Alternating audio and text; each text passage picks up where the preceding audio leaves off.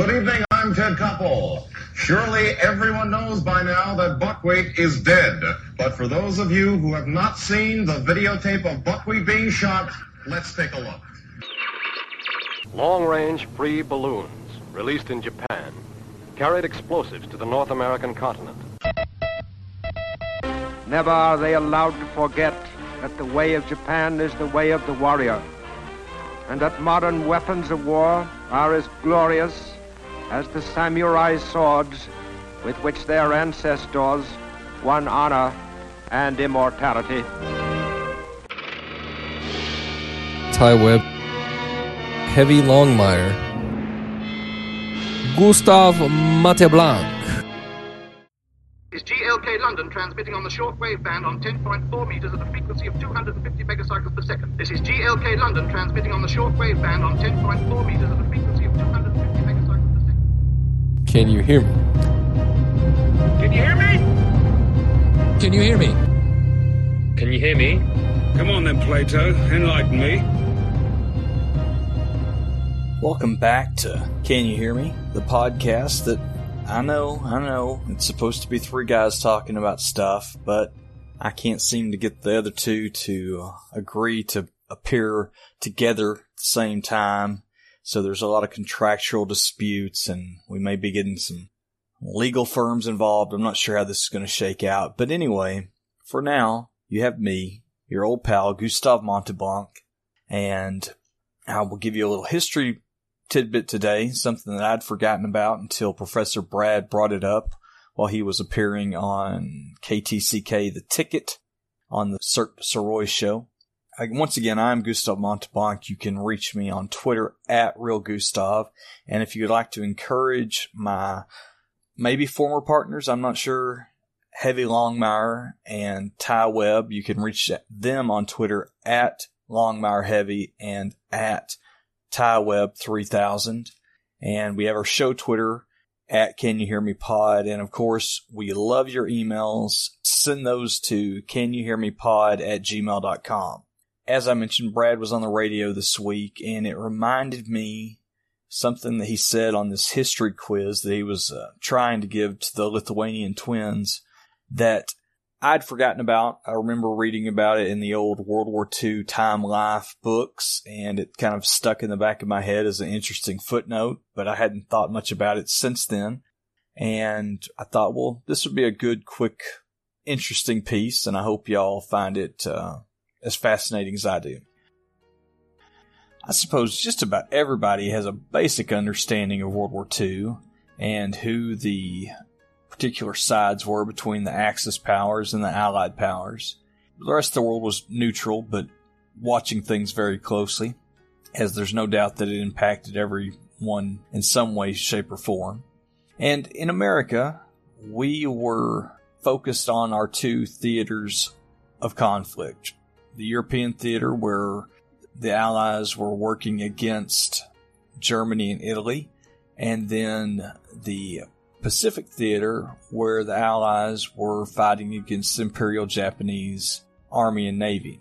Now, with the wide expanse of the Pacific acting as a buffer, the mainland of the United States was for the most part safe from Japanese attack. Now, the Japanese, of course, carried out the Aleutian Campaign in southwestern Alaska, where they took control of the Aleutian Islands and held them for almost a year, but at the time, Alaska was still just a territory, and that wasn't on the actual mainland. The mainland proper, or the 48 states at the time, however, only suffered a couple of bombardments by some Japanese submarines, which did relatively minor damage, and resulted in no reported casualties that I'm aware of. And interestingly enough, in 1942, a Japanese seaplane carrying incendiary bombs tried to start a forest fire in Oregon. Now, you may be wondering how exactly a Japanese seaplane got to Oregon. Well, it had been launched from a submarine aircraft carrier. Now, I know that seems like an oxymoron, submarine aircraft carrier, but they really did exist, although it seems like World War II was about the end of those. You know, there's a quote which has been repeated over and over again that was supposedly said by Admiral Yamamoto. Now, this uncorroborated quote is generally phrased as, you cannot invade the mainland United States. There would be a rifle behind every blade of grass. I've seen a couple of variations of it, some a little more wordy than others, but it might exist in some collection of papers of Gordon Pring, who was a historian focusing mainly on General Douglas MacArthur, or it may have just been made up. I don't know. But it really doesn't matter in the grand scheme of things, since the logistics of an invasion of the United States mainland was impractical to begin with for the Japanese Army and Navy. There would never be a serious consideration of a mainland invasion by Japanese forces, but that doesn't mean there wasn't ever a plan put into place to attack the mainland. The No. 9 Research Laboratory was a special unit of the Imperial Japanese Army charged with developing all sorts of secret weapons and unconventional devices for warfare. Think of them sort of like Q from the James Bond movies, but on a much bigger scale. In 1944, at the No. 9 Research Laboratory, Fusen Bakuden was conceived and prepared. Now in Japanese, Fusen Bakuden literally means balloon bomb. You'll also see this program referred to as Fugo as its code name. So the scientists at the No. 9 Research Laboratory, they knew that there was a very strong jet stream that flowed in the upper altitudes over the Pacific, that flowed west to east from the Japanese islands to the western shores of the United States and Canada. The scientists believed that they could release balloons carrying weapons from Japan, and that they would be carried across in a matter of probably under 3 days to the North American mainland, where they would cause damage and psychological terror within the United States and Canada. Initially, they constructed the balloons out of rubberized silk. That proved to be problematic on a couple of fronts. The design that they eventually settled on was made of a special paper which was made from the roots of mulberry trees. This was a normal type of commercial paper that they used for various applications within Japan, such as screens and that sort of thing. And it was available commercially, but only in small sections. So these sections had to be manually glued together. Now, being a nation in true total war, civilians were set up in large rooms such as gymnasiums and sumo halls, and they were instructed to prepare and glue these paper pieces together with a type of paste. With the full support of the military and with civilian labor helping out in the war effort, the program eventually built over 9,300 balloons from a period of 1944 to 1945 that we know about. The first balloons that they created were fitted with radio gear, which was used to track the balloons as they made their progress away from Japan across this Pacific jet stream towards North America. Japanese listening stations were able to triangulate the position of these balloons as they made their way across the Pacific, and it validated that the plan was feasible. So then, the balloons were fitted with a setup to deliver incendiary bombs, which the command hoped would cause injury, start fires, and randomly destroy buildings. The balloons themselves were filled with hydrogen gas for the buoyancy, which in itself is highly flammable. One only needs to remember the Hindenburg disaster to realize how flammable a hydrogen-filled balloon could be. The technicians at the No. 9 Research Laboratory calculated that with the lift of the hydrogen balloon carrying the payload to approximately 30,000 feet, that it would only take the powerful jet stream winds around 3 days to fly the balloon 5,000 miles from the main island of Japan to the North American mainland. And it's possible that it might even get there even quicker. The balloons themselves were engineered with a complex control system that was rigged to an altimeter. And as the daytime hours would heat the hydrogen gas, the balloon would expand and rise higher. And if that was the case, a valve would release a little bit of the hydrogen. Now, if it sank below that ideal 30,000 feet, especially at nighttime as it would cool down and as the balloon would shrink, then ballast would be dropped. So they had bags of sand or what have you hanging from this undercarriage under the balloon. it was engineered extremely well. And for a analog system that's not being controlled actively by anyone, it was amazing to me of how effective it was. The ballast were suspended upon a ring underneath the balloon, and as if the altimeter got below a certain threshold, a charge would be fired that would jettison 2 bags of ballast on opposite sides of this carriage. So the balloon would always try to stay fairly balanced. And at the end of the 3-day period, as the last of the ballast would be released, that would trigger another final charge of gunpowder that would drop the bomb payload and also would light a 64-foot long fuse that would then make its way up to the hydrogen balloon and ignite that, thus destroying the entire balloon.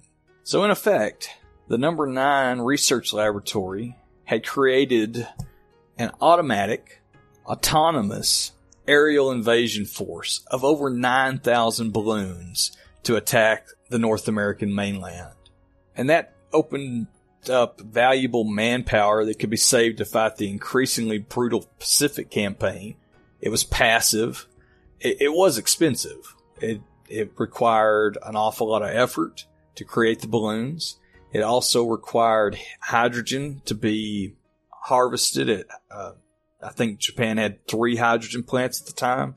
But it wasn't taking fighting men and fighting vehicles away from the much larger battles that were going on. And so the first balloons were launched on November 3rd, 1944. As I mentioned, these early balloons were carrying radio equipment and not the actual bomb payloads yet. The No. 9 Research Lab scientists estimated that it would take 3 days. But we know that they released on November 3rd, and the first report actually occurs on November 4th. And that's of a radio balloon that was found floating off the coast of Los Angeles by a Navy patrol boat. That seems super fast. I don't know. That's just what I've found in my research. I question maybe that there's not a day lag somewhere there, or if they, of course, we are dealing with the international dateline too, so I haven't gotten out my calculator and my slide rule to figure all this out. But it did prove that they were getting there. And by the end of November, balloons had been found off the coast of California, obviously, and in Wyoming and Montana. We all know that 1944 was a lot different than the world we live in today. And one of those main things that stands out to me about it was that the government actually successfully tried to keep this story under wraps. Although internally, the military as well as national and state governmental agencies were put on high alert about the mysterious balloons. There were some balloons which had been spotted by the Army Air Corps, and attempts were made to shoot them down. And while there were a few intercepted and shot, the fighters were limited to how much lower altitude they had to stay at compared to how high the balloon was flying and how fast it was. So they did escape the Army Air Corps. And over this course of the time that these balloons were active, they were spotted from all the way in Alaska and western Canada and as far down as northern Mexico and Texas, and everywhere in between on this western part of the United States and Canada. As I mentioned, some of the bombs were fitted with incendiary devices with the hope that they would catch forest fires or catch buildings on fire, although some just carried high explosive charges. And due to the importance of the wood industry and the forest fires being a major threat, the U.S. Forest Service was enlisted to help prevent the damage from any possible forest fires caused by these balloons. We don't know how many of the balloons actually made it to North America, but we do know through the sightings that happened, confirmed sightings, that they made it as far east as Michigan on some cases, with one actually being reported just outside of Detroit. Back in Japan, the Japanese government was reporting to their citizens that the campaign was highly effective, with widespread damage from fires and thousands of casualties. But this was just them trying to put out some good propaganda. And while there were definitely balloons that had delivered their payload and caused explosions and caused some fires, the damage was actually very limited. But with hundreds of balloons having been seen and unexplained fires going on, unexplained explosions, you just have to wonder how this didn't turn into a panic. And that's where how different a world it was back then comes into play. The government actually asked local and national newspapers and radio stations not to report the incidents. And even when whole groups of locals actually observed the balloons with their own eyes, the military would roll in and would ask the folks to keep it a secret. And it appears that for the most part they did. Can you imagine that happening today? It would be all over social media in a flash, and someone would be doing an extensive yet poorly made podcast about it in no time at all. As I mentioned, the Japanese are putting out very public statements of how well the balloon campaign is going. But we know that they didn't really know how it was going, because the Imperial Japanese Command had no solid intelligence showing if they had been successful or not. The press blackout that the government had gotten everybody to buy into had kept the balloon stories from being reported, and that had kept a lid on exactly how many or how far the balloons were actually getting inland. So the Japanese were operating under faith and hope that this campaign was actually successful. But as we know, by 1945, the Pacific Theater is not going well for the Japanese. And this program, as I mentioned earlier, was very expensive, and we're not seeing any quantifiable results that they can pick up from any intelligence. So it's starting to go bad for the program. The higher command is saying that they're not going to give them any money, and it looks like the program's on the verge of being shut down. And then we start to see Allied bombing of the Japanese islands pick up, and 2 out of the 3 hydrogen plants were damaged, if not fully destroyed. So, in April of 1945, the last fire balloon was launched, effectively the end of the program. One of the ironies, if you would call it that, of the successful media blackout of reporting on the balloons was that even though a potential panic had been thwarted, it also left the general population unknowing of the danger of these mysterious balloons. And it's not like they were labeled with, hey, explosives, danger. And that in itself may have potentially had a hand in the only confirmed deaths by the fire balloons that we know of in the 48 states. On May 5th, 1945, Archie Mitchell, who was a pastor in Bly, Oregon, took his pregnant wife, Elsie, and 5 children from their Sunday school class, the Bly Christian and Missionary Alliance Church, on a picnic out in the forest to Gerhardt Mountain. Archie let out Elsie and the 5 children to look for a picnic spot, and he drove up the road just a little bit further to park the car. But before he could get back, Elsie and the 5 children had discovered one of the Japanese fire balloons on the ground.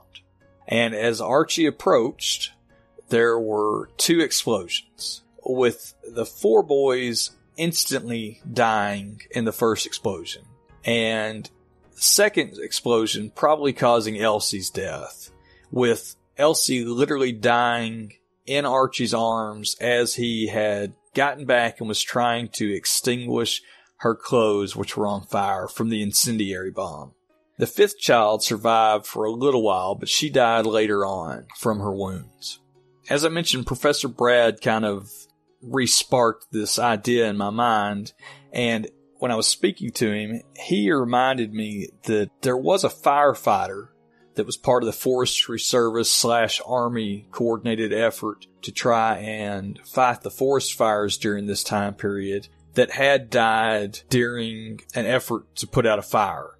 Now, some people claim that counts as a death due to the bombs, but I'm not sure there's definite proof that his death was directly caused by one of the fire balloons. He may have actually died during a jump into a fire zone that might have been caused by one of the balloons. So most people don't link his death directly to the balloons. But the Mitchell party definitely was caused by the balloon. And when the Army bomb squads got there.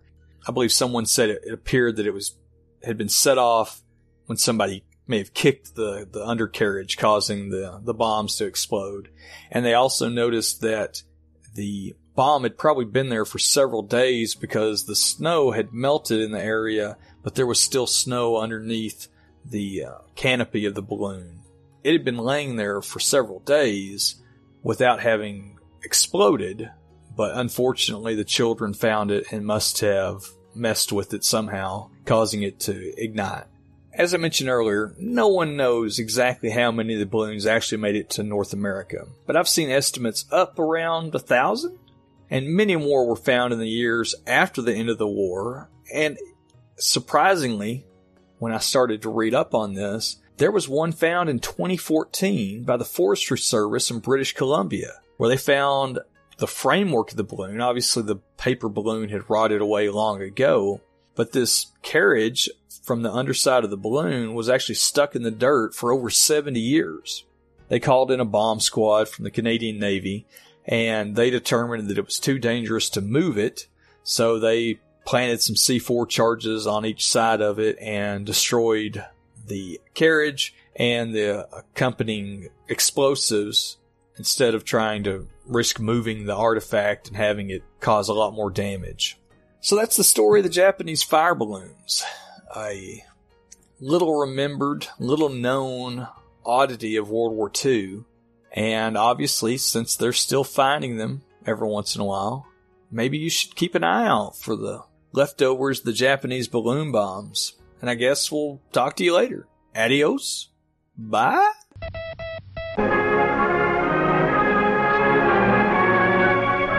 Now it can be told that Canada was bombed from the skies. Many points in the Dominion and the United States were under fire from Japanese balloon bombs. Released in Japan and carried by stratospheric wind currents, already some 250 have been located, and search parties are still looking for others. Inter-service bomb disposal units, immediately formed, locate and dispose of the weapons designed to threaten our great forests with incendiary fires.